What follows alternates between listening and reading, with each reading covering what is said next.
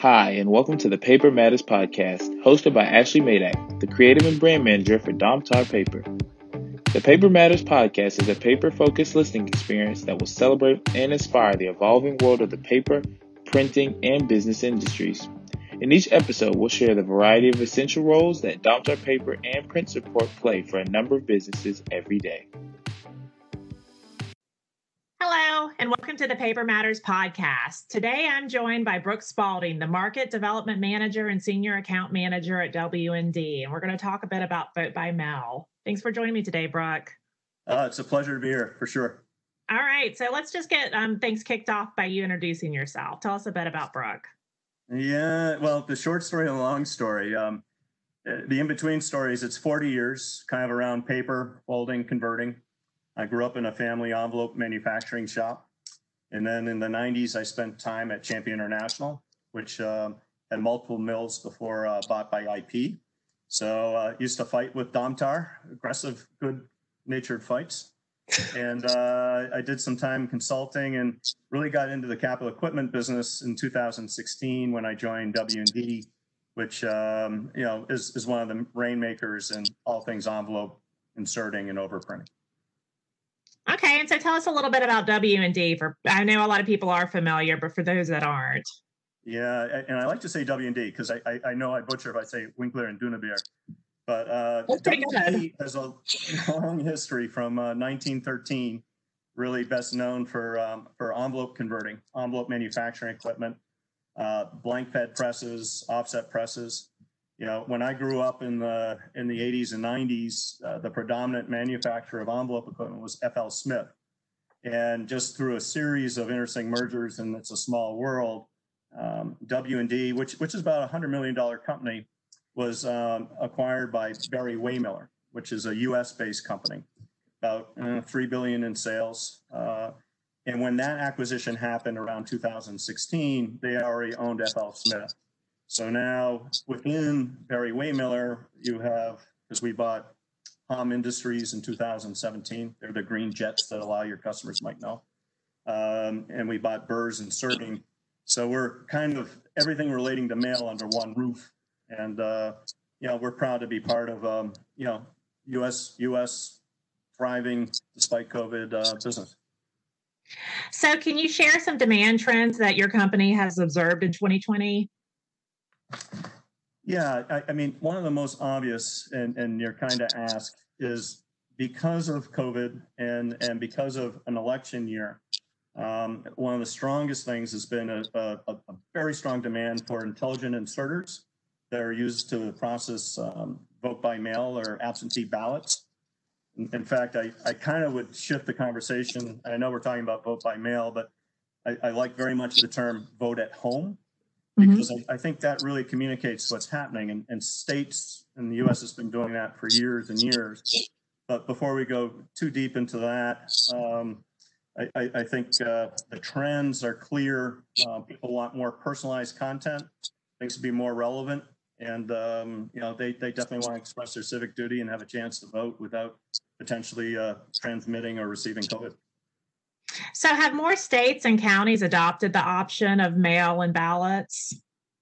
Yeah, so the trend 10 years ago was all West Coast, where everything is almost primarily, you never go to a polling precinct to vote. It was pure vote at home. States like Washington and Utah. But the trend has moved eastward. So even states that had excuse required. So maybe I had to, be too old, or I'm frail or unable, I'm out of the state to get a ballot. Now, states like Massachusetts that were very strict have no excuse. You can ask for a ballot because of COVID and receive a ballot. And anecdotally, South Carolina heading the same way. If I could I read a quick thing? Of course. Yeah, definitely. So here I am. So I'm in Massachusetts, just gave it away. And this is going to be my first year voting at home. So, my application came and it goes, dear voter, below is an official 2020 vote by mail application, period. All registered voters may vote by mail this year, period. No excuses needed. So when states like Mass and others do this, if there were, let's say, 40 million absentee vote at home ballots processed in 2016, expectations range from at least 60 million, maybe up to 100 million. But let's just say 60 million to 80 million potential people are going to vote, from home. Big growth. Yeah. It led to 22 new inserters for us, right? So, and by context, I would say in 2016 we sold 6. So almost a fourfold increase, because we are roughly an 80% market share of the intelligent inserters that process the ballots. Wow. So what? And probably 95% of the envelopes. I got to get that. And probably 95% of the envelopes too. And, so what sort of, I guess, unexpected challenges has that sort of unexpected growth created for you guys? I think managing expectations, early communication, and fortunately, there are a number of really strong nonprofits out there that help communicate the best way to design an envelope. Voteathome.org, Civic Design.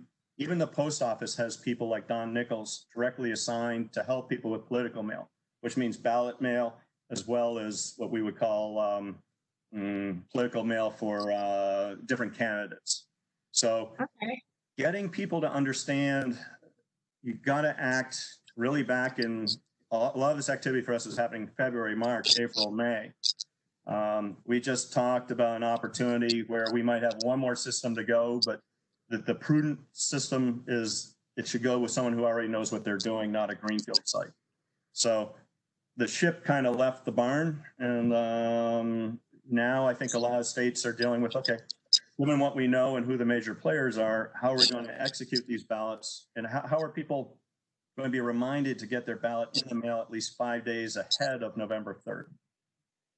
I see this, not to leap too far, but this is going to be one of those very strong counterpoints. The post office has a lot of capability, right? They process over 400 million pieces of mail a day. So you can imagine 100 million ballots, that sounds like a lot, but they have the capacity. The problem is the float time. If it's first class mail, regular service standards are 2 to 3 days. If it's market mail, it might be 5 to 7. So will a state count a vote that's postmarked on November 3rd? In which case, you're going to know around November 10th what happened, or you have to receive that physical piece by November 3rd. And I just anticipate that'll be in the headlines no matter what happens. So voting by mail has turned into somewhat of a controversial topic, as anybody that watches the news can attest to or reads the newspaper. With many people concerned about voter fraud and security, is voting by mail less secure than voting in person? I would just categorically say absolutely not, as long as it's executed right. So the key on good execution is, good data. Good data in is good data out. And the level of security in vote by mail, particularly systems like ours, there's a lot of redundancy to make sure that there are no skips or doubles. A unique ballot is carried all the way through with the assignment to the oath envelope, the reply envelope, and the outer envelope. And non-unique ballots, which get assigned based on voter lookup, same kind of processes. And we have thickness checkers, and we have double detects, and we have cameras that look after cameras that look. But the thing that I think really probably helps people think about vote at home is when you do a vote by home, your signature is matched up with what they have at the other end. So someone who tries to be you 20 times, it's not going to work. And one, they wouldn't get 19 ballots extra. It will stop after the first signature is matched. Anything then would be put into a suspect, divert bin, if you will, to see, well, which is the real vote, but you can't keep voting on somebody's same name. I do worry that there may be people who are opportunistic who go door to door saying, oh, you have your vote by mail ballot. Let me fill that in for you and I'll return it for you. Both of those are bad ideas. And as soon as you put the return envelope with your ballot into a postal box, if anyone tampers with that, that's a federal crime. Right? The USPS is under federal. So it's not like you're going to go to the local county sheriff and talk your way out of it. You've just committed a federal crime with mail fraud. So for all kinds of good reasons, I think executed well, absolutely no problem. Yeah, and so then the person actually voting does play a role in making sure it's a secure process and that their voice is heard. Yeah, so, and I'll be fair, I'm thinking about this. So let's say we're all related. I have my two daughters at home or something, and in come 4 ballots. Could my younger daughter take all 3 ballots, fill them out, and then mail them in? She probably would not succeed were she to do that, because her signature won't look anything like mine. I mean, I don't care how someone tries to copy my signature, it won't work. But within a specific household, I guess there is a mild risk of someone, but they would be scolded because I'd be like, well, where's my ballot? And, but that seems like a pretty low possibility of harm. Okay. Yeah, and the other thing that we see as an emerging trend is a very hard focus on return on investment. So the capital case has to be there. Why am I investing in the kind of machines needed to go forward in a COVID-related environment? And I think W&D, fortunately, we've been well positioned for 2 trends. One, if someone's trying to save costs, let's say by source reduction, to make tolerances tighter, sadly, to maybe use a little less paper, or maybe not to have the window film in there and do it personalized. We're leaders on that kind of technology and that kind of space. But if you don't have a compelling ROI, people are hunkered down. There's 30% less mail being mailed right now. So I think the trend is, the obvious. Prove less than a 2-year ROI. Show that you can support us remotely. Show the lower total cost of ownership of new versus existing legacy equipment. And those trends play out very well to our strengths. Election season is in full swing, and Domtar Paper offers a wide variety of papers that will optimize efficiency for all your ballot stock needs. Download our election voting paper guide at paper.domtar.com. So the CARES Act included $400 million in funding to shore up elections. Can you, for the people listening that aren't familiar with the CARES Act, can you explain that a little bit, but also let us know, have you observed any of the funding in action to add by the vote by mail capacity?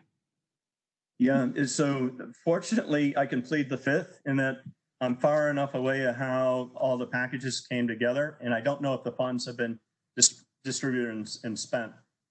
As we're talking today on August 14th, there's talk of another package. But what I would say, and it's important for people to know, is the post office has not received en masse any significant bailout money. You think about the airlines that received $25 billion in care packages. Delta is somewhere around $6 billion or $5 billion. American Airlines, JetBlue getting $1 billion. So the relief packages, with being down 30% in mail volume, I haven't seen that money flow to the post office or to the states that need to process the mail-in votes yet. Logic would say that there should be some support, but logic also says they will get through it even if they don't. It's just going to be very, very hard. Okay. So what are some of the things that you see your contacts considering that maybe they didn't focus on in the past?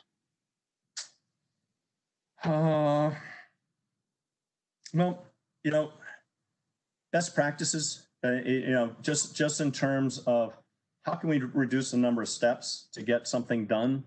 What are you doing? Again, it goes back to quality, integrity, keeping up with the Joneses a little bit.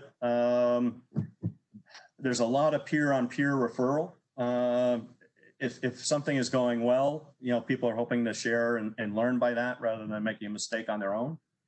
But the whole problem with not having face-to-face interactions, I think, puts a little stress on how people develop and reach new opportunities. I'm just as a salesperson and involved with market development, it's interesting how I feel I've become much tighter with some of my existing customers who are friends and customers, and how now do we work with Zoom and Teams and things of that nature, expand our reach. And I think, I commend programs like this, obviously, where you find and work on a compelling topic or subject to an audience And you have to be a thought leader like you guys are. And, you have to have value to bring to the table. Yeah, it's always good to keep the conversation going, right?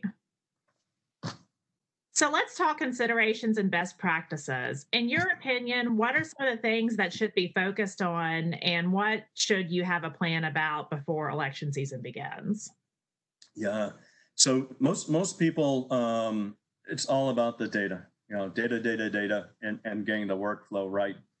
And if you're just thinking about how to handle this now, you're probably in a little bit of hurt because envelope companies, particularly, and they're very strong members of the Envelope Manufacturers Association, but it can take 2 to 3 weeks to process an envelope order. It can take 2 to 3 weeks to get this, 2 to 3 weeks to get that. And a lot of the certification for the ballots happens 45 days before. And I hesitate to say that I think we're 80 days out, maybe. So stand on the resources that are public and available. So Don Nichols, who heads up the USPS direct mail and political mail, he's available as a resource. They have a dedicated team to help you. And you learn that, listen, if I put a green tag on, it's going to help people understand that this is election mail. So it covers things from absentee ballots, voter registration cards, polling place notification, anything like that can use green tag 191. And another good resource is Whitney Quisenberry of Center for Civic Design. And she will actually help show that they're hoping for a national standard, but if you're an outbound envelope, it should be maybe blue on the left edge. And so the blue wraps over the top score, the bottom score, and the side score. So no matter where it is in the tray, someone has an instant visual, oh, wow, that's important, that's election mail. And likewise, coming back, you don't use blue, you use purple. So these kinds of color coding helps reinforce what the post office already has with great automation.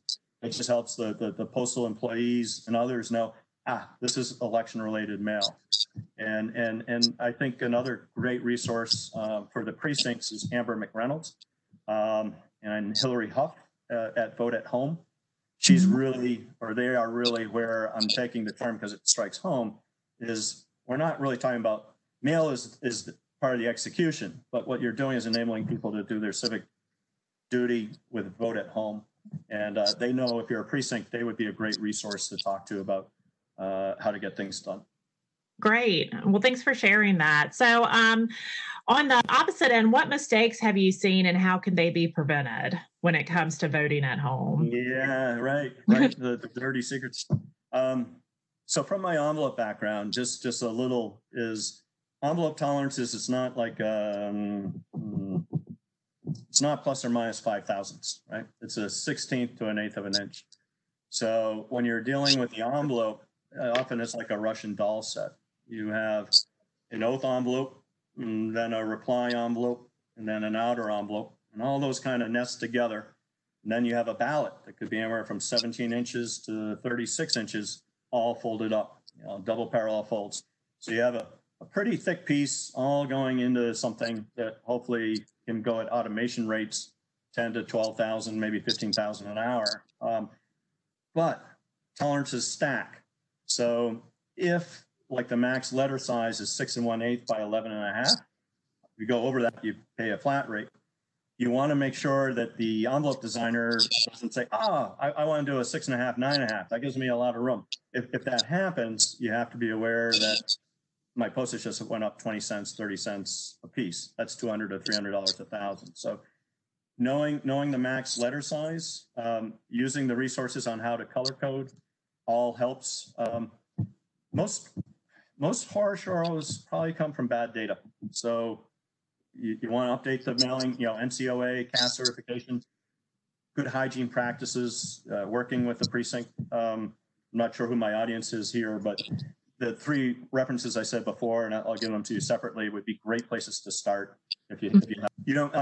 And I think the other thing in terms of avoiding mistakes that's really important is to remember quality in, quality out. This is not the time to skimp on the raw materials. You want, the ballots to lay flat. You want the envelope gum to stick. You want everything to be legible, printable, foldable.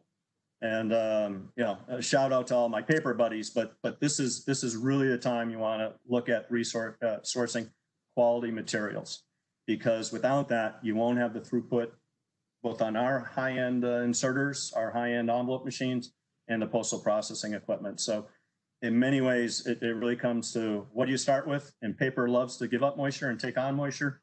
So buy the best paper you can find, and we know that Domtar runs well. Yeah. Great. So any final thoughts? Yes. There's going to be a lot in the news about the post office and about how and can we process vote by mail ballots. And I would just say, the post office process north of 130 billion pieces of mail a year. I think last year was 140 billion.